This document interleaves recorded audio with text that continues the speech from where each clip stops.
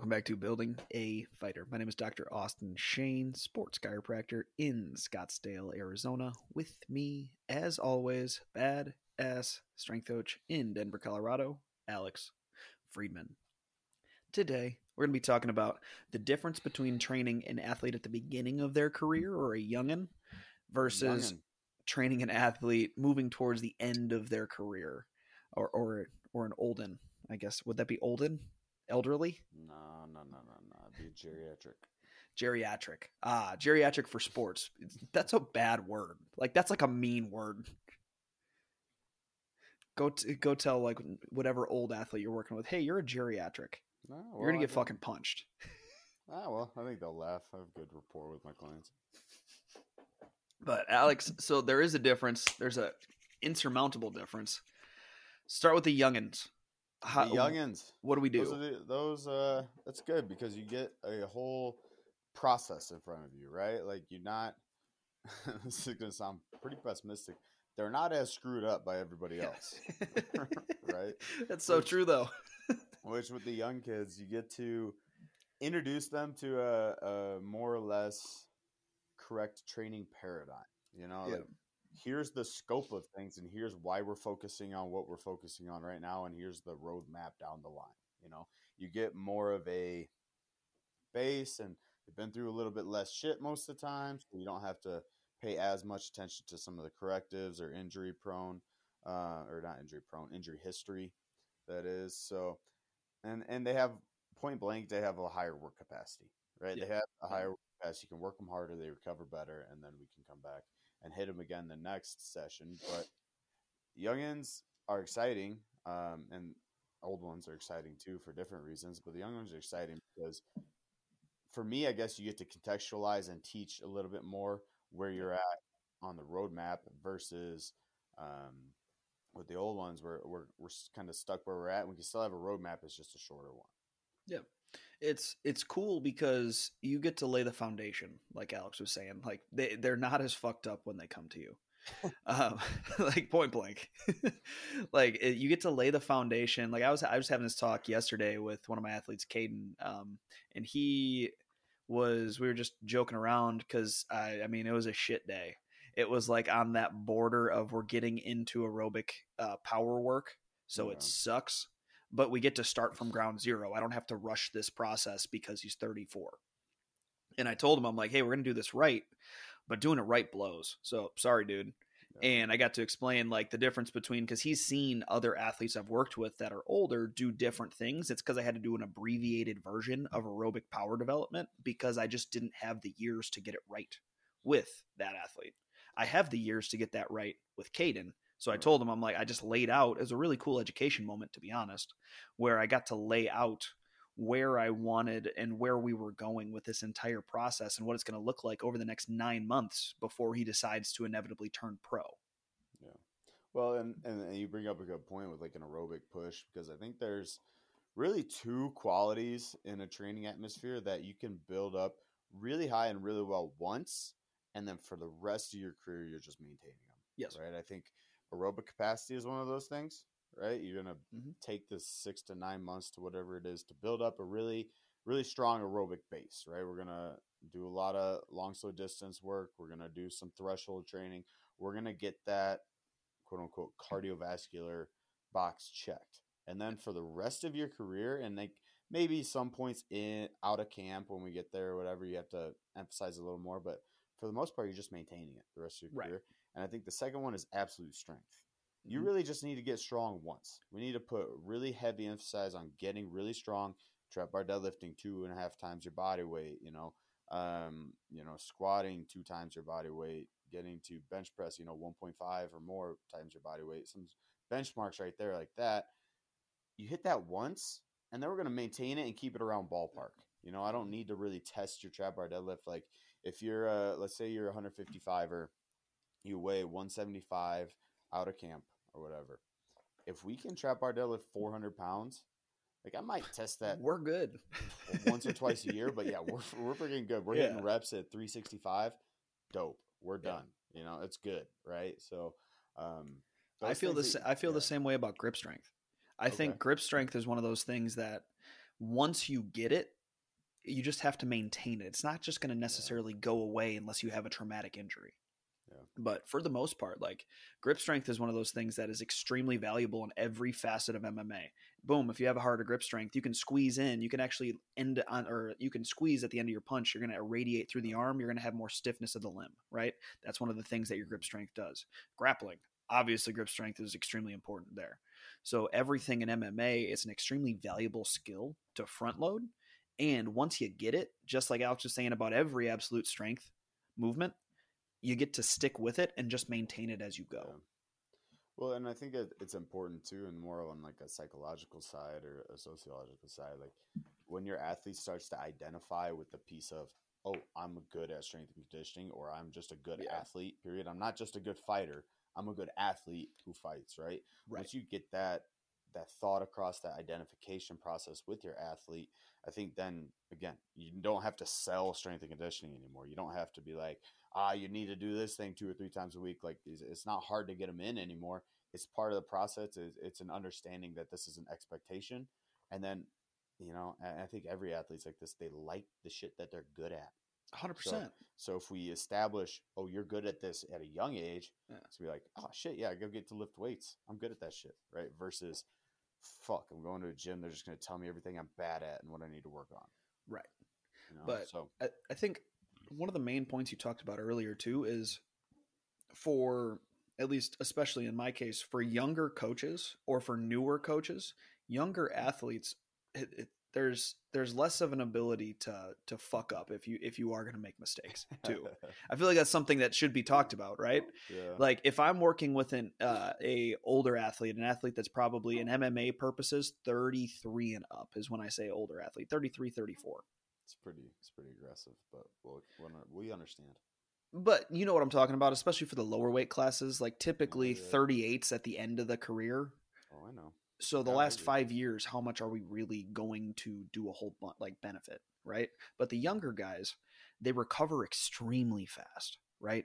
So even if you do overload them, if you're playing with like new working schemes, if you overload them, they're going to recover a lot faster than that 35 to 37-year-old. Yeah. So, well, it's just important. It's something to know that, like, that's, as a coach, I can't be the only coach that's like, oh, I really want to try this new thing out and I think it's going to work. That's kind of what I want to get to here is like, don't try it on the 35 to 37-year-olds. Yeah, pick your young buck. Pick your 22-year-old that's going to recover extremely well. Yeah. Like that's what's going to get you if you need to try new training schemes or you need to try new conditioning methods or you want to try new exercise. Those are the ones that are probably going to benefit the most from it because they're so adaptable. And B, even if for whatever reason that you were to make a mistake and you overdosed or underdosed, you'd be able to pick up on it way faster on that not youth athlete, but the younger, like 21 to 24-year-old athlete. Well, you want to know the piece of strength and conditioning coach fabric that you're missing here, Austin, is that you try it on yourself. Well, that's true. You definitely need to try it on yourself, but if you're not a professional athlete, you have zero idea how that's going to actually apply to an athlete. Well, debatable, but because I've tried shit on myself that I'm like, fuck, that's hard. And then I put an athlete through it and I'm like, oh, I'm just not an athlete anymore. Yeah, that can be true. It's a double-edged sword though, because with that younger athlete that you keep fucking up with, or if you keep trying new shit on them, like, sometimes they're not going to see it, and I guess it wouldn't be in our case, but in a coach that really doesn't have the right context for this or whatever, or doesn't see the consequences. Sometimes you don't see the consequences of those actions till 8 years down the line at the end of their career, right? Where like if you're just consistently grinding your young or your up and coming athlete into dust, then you're shaving years off the end of the career again, and you don't see that for years on end. So really be mindful. I'd like to say I'm not advocating for that. Well, kind of sounded like it, but no. But I'm saying, like, if you're trying, you know what I'm talking about. You're trying out, like, you want to do a new aerobic power, like, block or something like that. You're doing multivariable aerobic power block. Yeah. You don't try it on the 36-year-old. Like, try that new thing on the 24-year-old for a month cycle, and then be like, oh yeah, that worked, or it didn't work. Yeah. If you do it on the 36-year-old, they're not going to be able to train the next day at wrestling. Right. Yeah. Yeah. Your young athletes will definitely recover faster. They're definitely a lot more robust to different challenges, which means they're probably doing a lot more in their training too. So Oh yeah. be conscious of the workload that they're under. And yeah, and I look at like up and coming athletes too as like, let's establish healthy habits, for lack Oh, of a that's a better term, huge one. Yeah. because again, you're young, you can get away with a lot of shit that is not the best training Hmm. modalities, right? In training, lifestyle, all of it, right? I can get away with, I got to work my second job, so I'm only sleeping 4 hours at night, right? Some athletes can get away with that, and I've seen it firsthand. But we have to understand that this cannot be a forever thing. Or, yeah, I need to work on my wrestling and jujitsu, so I'm going to grapple every day, Yeah. period, every fucking day. All right, you can get away with that right now, but Yeah. in 3 or 4 years, you're going to feel and look like shit if we keep that up. So I think contextualizing that and helping to establish those healthy training habits of understanding workload, understanding pieces of nutrition, and like you just get to layer discipline on habit, and then we can ultimately build a better training paradigm and profile going forward.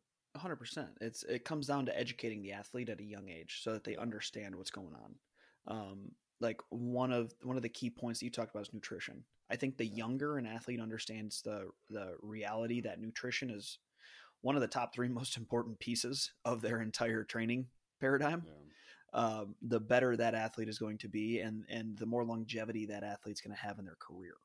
Yeah. That's literally what kind of derailed my entire career, is that I ate like a fucking child, Mm-hmm. eat like a fucking child. Like, but as soon as they can realize that, the more longevity they'll have because they're putting the right nutrients into their system for recovery. Right. Um, the other thing to counteract your point, one of the points though, is I'm a firm believer in you have to learn how to be tough before you can learn how to be great. Yeah. I think athletes that try to work as smart as possible from the onset when they're younger are the ones that never are actually going to truly reach their full potential, because I think you almost have to overshoot it when you're young in order to dial it back in when you're a little bit older. Because Yeah. you should really find your absolute thresholds. You should really find how far can I push myself when you do have the added ability to recover at a young age. You do have the extra testosterone in your system. You do have all of these different things working in your favor. And Yeah. that's where like gyms that they kind of grind you a little bit. They're really good teams, but not there. I say there's certain places that are really good at making people good, and there's certain places that are really good at making people great, right? Yeah. I think when you're young, it's really important to learn how to be good. Yeah. It's really, really important to learn how far you can push yourself. And then you can scale it back when you start to get into higher level UFC fights, when you're getting into title fights, you're getting into like high pay fights, because then you know how far you can push and what a real 8 out of 10 is. Right, and I totally agree. I think again, you almost have to like earn your right to specialize, or earn your right to Mm-hmm. pull back on your training and understand what you need versus um, what you're being told to do. Right? Um, yeah, I completely agree, and I think it's almost like a taking it for granted for me. Right? I think like if you come up in a wrestling background, you've Right. done Yeah. that. Yeah. You've figured it out to some point, to some extent, somewhere. But yeah, in MMA for sure, because I think jujitsu culture it's a weird cultural dynamic, like where a lot of the grappling sports, that's an inherent piece, Yeah. right? Where some of the striking sports it's not, because and I'm going to steal a point from Joe Rogan. Like grappling, you can go 100%. You Yeah. can train and full spar at any point, right? Mm-hmm. Kickboxing, striking, boxing, all Muay Thai, you can't go 100% all the time. You go 100% all the time, you're getting knocked out, you're getting cut, you're getting this and that. So I think that's why it's a little bit easier to get that grindy mentality, that push while you're young in the grappling arenas. So I definitely think that there's time and place for that. And I think that's like seasons of life, right? Like, Mm-hmm. and you have to have a coach that can see long term for you that way, right? Like Right. at Factory X, when we have our amateurs come up, literally they have a I think it might be a 3-part tryout, but I'm really aware of the 2 pieces, right? You have your tryout where can you pass the physical test? Can you pass the Yeah. skill test? Will we let you come to the protein practice, essentially? Mm-hmm. Yes. Second part of the tryout, you have to have 100% bulletproof attendance to every protein practice. You have to get 2 extra sessions a week, whether it's at grappling or striking class, whatever. You have to have 100% bulletproof attendance for 3 months. Yeah. Right. Which is relatively hard. Like you got to put your head down and grind and like really make that a number one priority. So I think we established a really good norm of when you're 0-0 amateur, when you're an amateur period, you have to put your head down and work, right? That's the Max Holloway talk we've had. Like, no sparring during camp sounds fucking awesome, right? Yeah.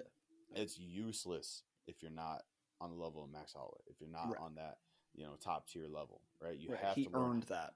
You have to learn how to get hit. You have to learn what it feels like, and hopefully you don't learn that in the cage, right? Those are the hardest lessons you learn, is learning them in the cage.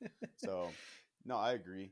You learn a lot that way. But then as a coach, you have to see the progressions, the seasons of your athlete's career. Like, okay, they're starting to get it, or like, and it's fairly obvious if you pay attention to your athlete's body language, you pay attention to how they take on challenges, you pay attention to their attendance, their, mental attendance.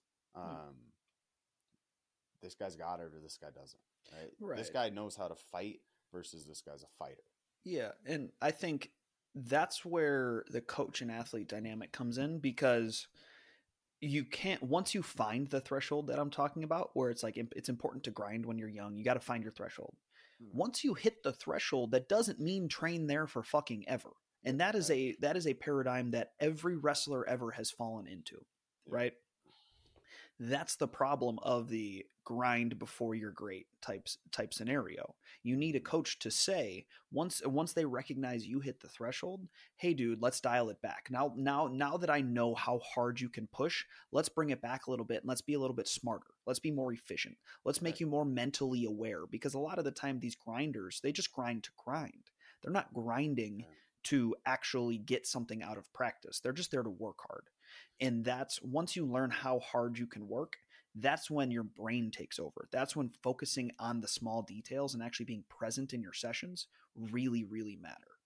Yeah, and it's a gradual gradient, right? It's not like all of a sudden, like, you had a fight, you did well, boom, you're a vet now. Let's pick and be really picky and choosy with our training sessions, right? It's okay, we can scale a little bit back on this thing because we know we have that kind of buttoned up.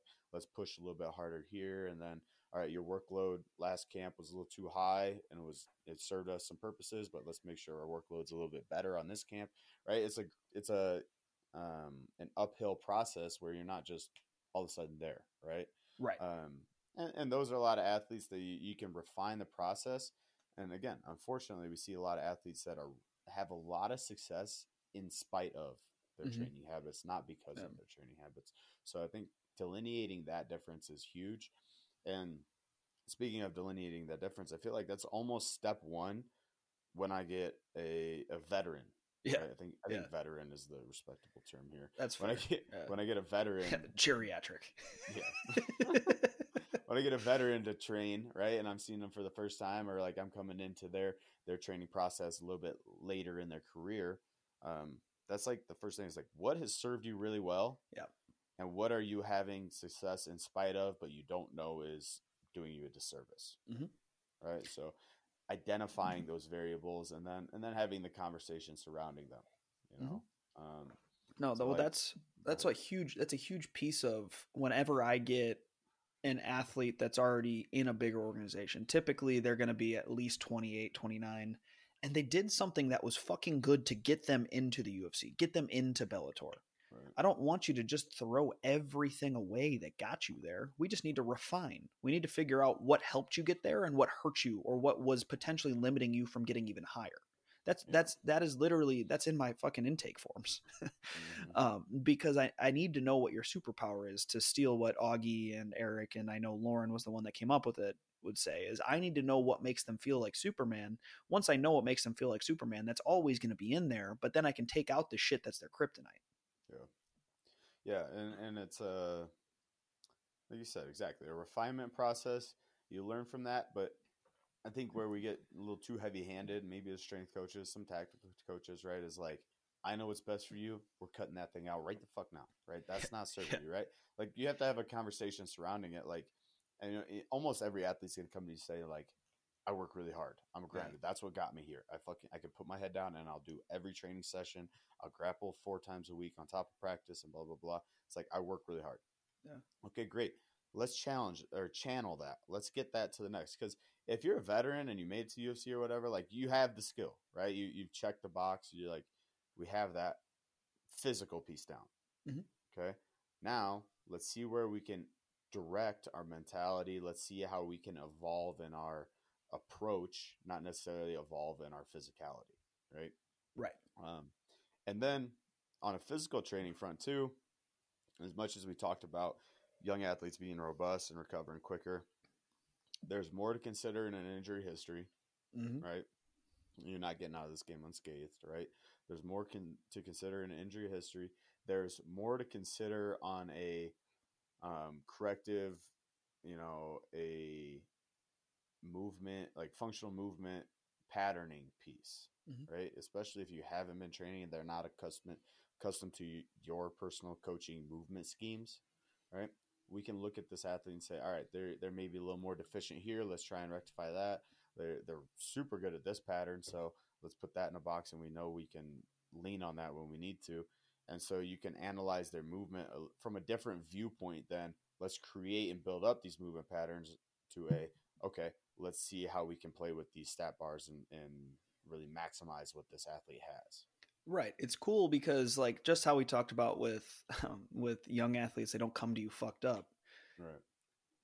Veteran athletes, they can come to you with some really good fucking skills. Like Alex said, like if they took the time to focus on absolute strength, I know I can lean on that. That means that we don't have to spend a whole lot of focus on it. Typically what I see, just the natural progression of strength and conditioning, with the veterans that come to me, a lot of what I see is mobility deficits. A lot of what I see is movement re-education when it comes to lumbar position and low back positioning and breathing. A lot of it is the fine-tuned details that if you're working with an athlete that wants to get better, they're extremely open to, because they're like, I've been doing it this way forever. It's worked for me in some capacities. But normally people that are making a change to joining a new coach or joining a new gym aren't they aren't the champion, right? Typically when people find something that's working, they stick with it. Mm-hmm. So veterans realize like, oh, this might be better for me. If this makes sense, this might be better for me, right? That's where I can implement my fine-tuned details. I get them recovering better, right? We focus on the breathing aspect of our aerobic work or of our power work, where it's recovery first, not necessarily power generation first. But for the most part, that's the coolest part about vets is, in my experience, they care more about the fine-tuned details, and it's a lot of education and back and forth and questioning where we can really make big gains. Yeah, it's cool because they're open to that. They're open to the process. They're open to making some changes. They're a lot more forthcoming with their aches and pains. Right? Yeah, because they got more. They're gonna fucking tell you. They got more, and they got more severe, probably hurt around wherever they're at. So you can address that with some of your exercise or therapeutic interventions. And that's really cool because then you can create a good rapport. And it's like, this thing works, this thing doesn't work. Yeah. Right? I love veterans. They're going to be honest with you. They're going to shoot you straight. They're going to be like, yeah, fuck that. I didn't like that. It didn't feel good. It didn't work. Right? Or whatever on a subjective front. Where the younger athlete is going to do it because you're the coach that told them what to do. So they're just going to do it. Right? So that's another really cool dynamic. And like with a lot of my veteran athletes, man, like I learn a ton from them, right? Like, oh, dude, they've been around the block with the MMA game. They've seen strength and conditioning from 4 or 5 different viewpoints at this point. They have recognized what works in their body and their system. So I love learning from my veteran athletes that way and kind of seeing where they've been, and it helps me a ton. It's a different approach to training, which is really refreshing too, because, like as much as, I'm still 28 years old and I can get with the, like, let's crank the fucking music, let's get after it type of shit. Like I can still get down with that. A lot of veteran athletes, like we're over that, right? Like, right. it's not going to hype you up, and that's not going to make my workout good, right? Again, where can we put our attentional demand to get a meaningful training session versus just a fucking balls to the wall training session? Right. And one of the things that I've found that works really well is like, not that we're not trying to make gains with the veteran athletes. We always are. But one of the best things you can do is make sure they feel good. Because guess what? These motherfuckers have been in the game for a little bit. If they're called a veteran, they've obviously been doing something right to gain that veteran status. So the biggest thing is they already know. Veteran fighters know how to fight. Fighters know how to perform. They know what it's going to feel like when they get into the cage. So what we need to do is make them feel the best way possible and as confident as possible. Yeah. So it gives you more liberties of, I want them to feel good. Well, maybe if it's a 75-minute workout, maybe we'll spend the 2 minutes of having them roll out their feet on each side. So 4 minutes of the workout versus like the younger athlete. Maybe I don't have that time. Maybe I'm like, hey, we got to get the fucking work in. We got to get that going. Right? Because it's not going to play the same benefits back and forth. Now, that doesn't mean you don't do that. But for the most part, I get to play with different variables a little bit better with the veteran athletes because they're more willing to adapt to different stimuli that are going to make their body feel better. Sure. That's really, I think that's an important piece of the puzzle no matter where you're at. Like, one of the things that I actually heard Mike Guadingo talk about on his Mike Brooker podcast, he's like, one thing that I always think about when athletes come in the door is like, are you leaving feeling better than when you walked in? Yeah. Right. And that quote unquote feeling better means something different to every person. Right. Mm-hmm. The veteran athlete, like maybe it means like they leave feeling more limber and more mobile. Right. And their body just moves a little bit more fluidly.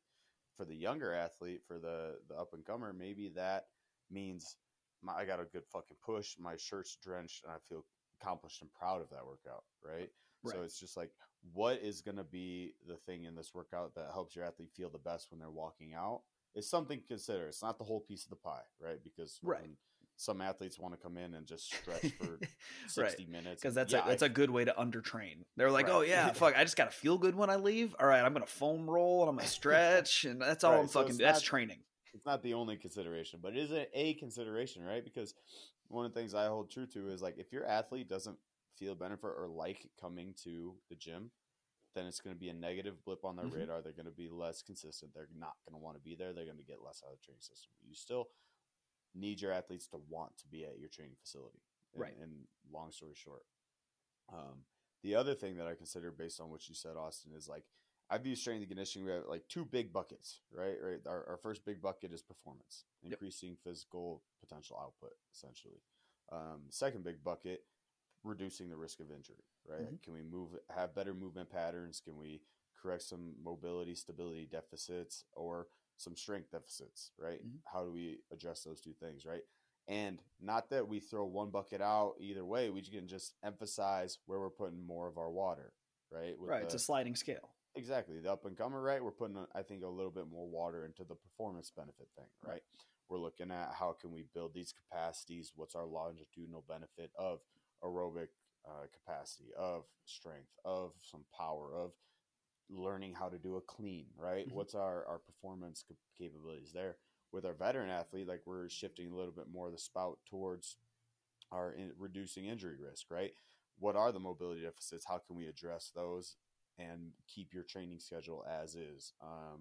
What are we considering from a point of you chronically feel your neck pain, right? How can we reduce that to increase your technical tactical sessions, right? So it's just a shifting sliding scale of priorities in that case. Yeah. And it's cool too, because like with the treatment side of things that I do, you can see that difference as well, where like, I don't need to treat a 24-year-old's rotator cuff as aggressively as I need to treat a 36-year-old's rotator cuff. Right. Like I can get away with doing one, like in my paradigm, I treat and train most people if there's active injuries, right? I could get away with a 24-year-old just spending spending 15 minutes at the end of the session, just needling and throwing some cups on and then adjusting their back, versus like I would have to tell a 36-year-old, hey, come in for a whole visit. Like we're going to have to spend some time on this and really, really try to go after this. And it's just because their tissue is going to heal a little bit faster. So from like the healthcare side of things, it's really important to focus on who you're like, to realize and understand the demands of the person in front of you, their abilities to recover, as well as like how hard they can push in their sessions. Because like there is also some vets push, fucking most vets know, they already know their threshold. Yeah. So they can push as hard as they want. They know how hard they can go. They just are actively trying to scale it back and understand the movement demands and understand how their body should move. But it's a cool little dynamic between the skill coach, where skill coaches, like that's where like the young athletes really need to focus on everything, is they need to understand the sport. I think that's the biggest demand of a younger athlete, is like, you just got to know it. You got to make your movement literacy as high as possible from a strength and conditioning standpoint and strength standpoint, as well as the skill side. But then you don't have to spend as much time on the recovery and on the healthcare side. And then once you have that, then you have to focus on the exact opposite once you get to like 34 with the recovery. You already know how to fight. Like, you're adding fine-tuned details, but now you're spending all of your mental energy on how do I focus on making my body feel as good as possible. And that's where you really add in your recovery modalities. You're focusing on the healthcare side of things. You're watching as much film on your athlete as possible and watching your old fights as possible. You get into those fine-tuned details, the cool details that are going to help you elevate levels. 100%. Yeah, mileage is a real thing too, right? If I've thrown this right hand as a 22-year-old, thousands of times. Yeah. And then as a veteran, as a 34-year-old, I've thrown it hundreds of thousands of times, right? It's a different tissue that you're working on or working with, right? So mileage is a real thing. But no, I completely agree with you that those priorities shift. And it's not to say that young kids shouldn't focus on recovery, right? If you can button those things down sooner, the better, right? Or it's not to say that, like you said, veterans shouldn't fucking put their head down and work, right? It's just... Well, it's like what you were saying. Prioritizing them. Exactly. It's everything in MMA and combat sports and all sports is a sliding scale. It's not just yes or no, right? When we think about like a stat, it always comes back to Mario Kart for me, bro. Like, I fucking love that. I'm a big Mario fan.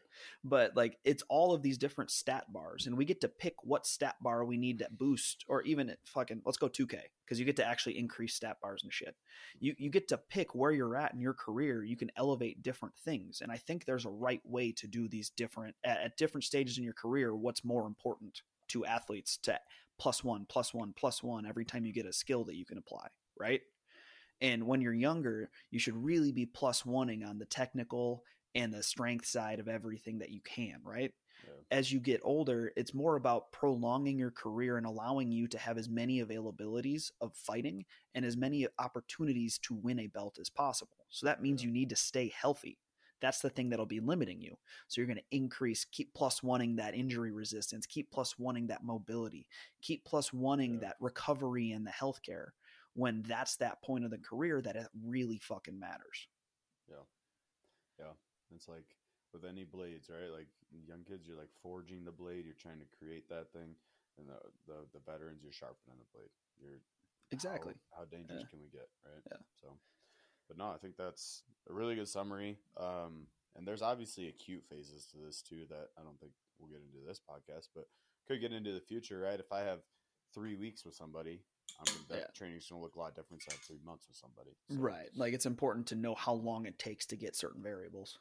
Sure. But no, meet your athletes where they're at, know what they need, and then, which takes experience, but you can also intuit a little bit of that stuff too. Fuck yeah. Well, y'all, this is Building a Fighter. If you got to get a hold of us, all of our information is in the show notes. If you guys have been listening on the old Spotify and or Apple podcasts, that's always going to be available. We have also updated our podcast library on our YouTube page, which is poppin'. So we have video of our podcasts available now on YouTube. If you want to go and subscribe to Building a Fighter on YouTube, subscribe, and all the video podcasts will be out in line with the actual audio podcasts. If you got any strength and conditioning questions and or want to buy one of our programs we have available, we have memberships, we have custom programs, we have preset programs. Those are all at buildingafighter.com. This is Dr. Austin Shane. Alex Friedman.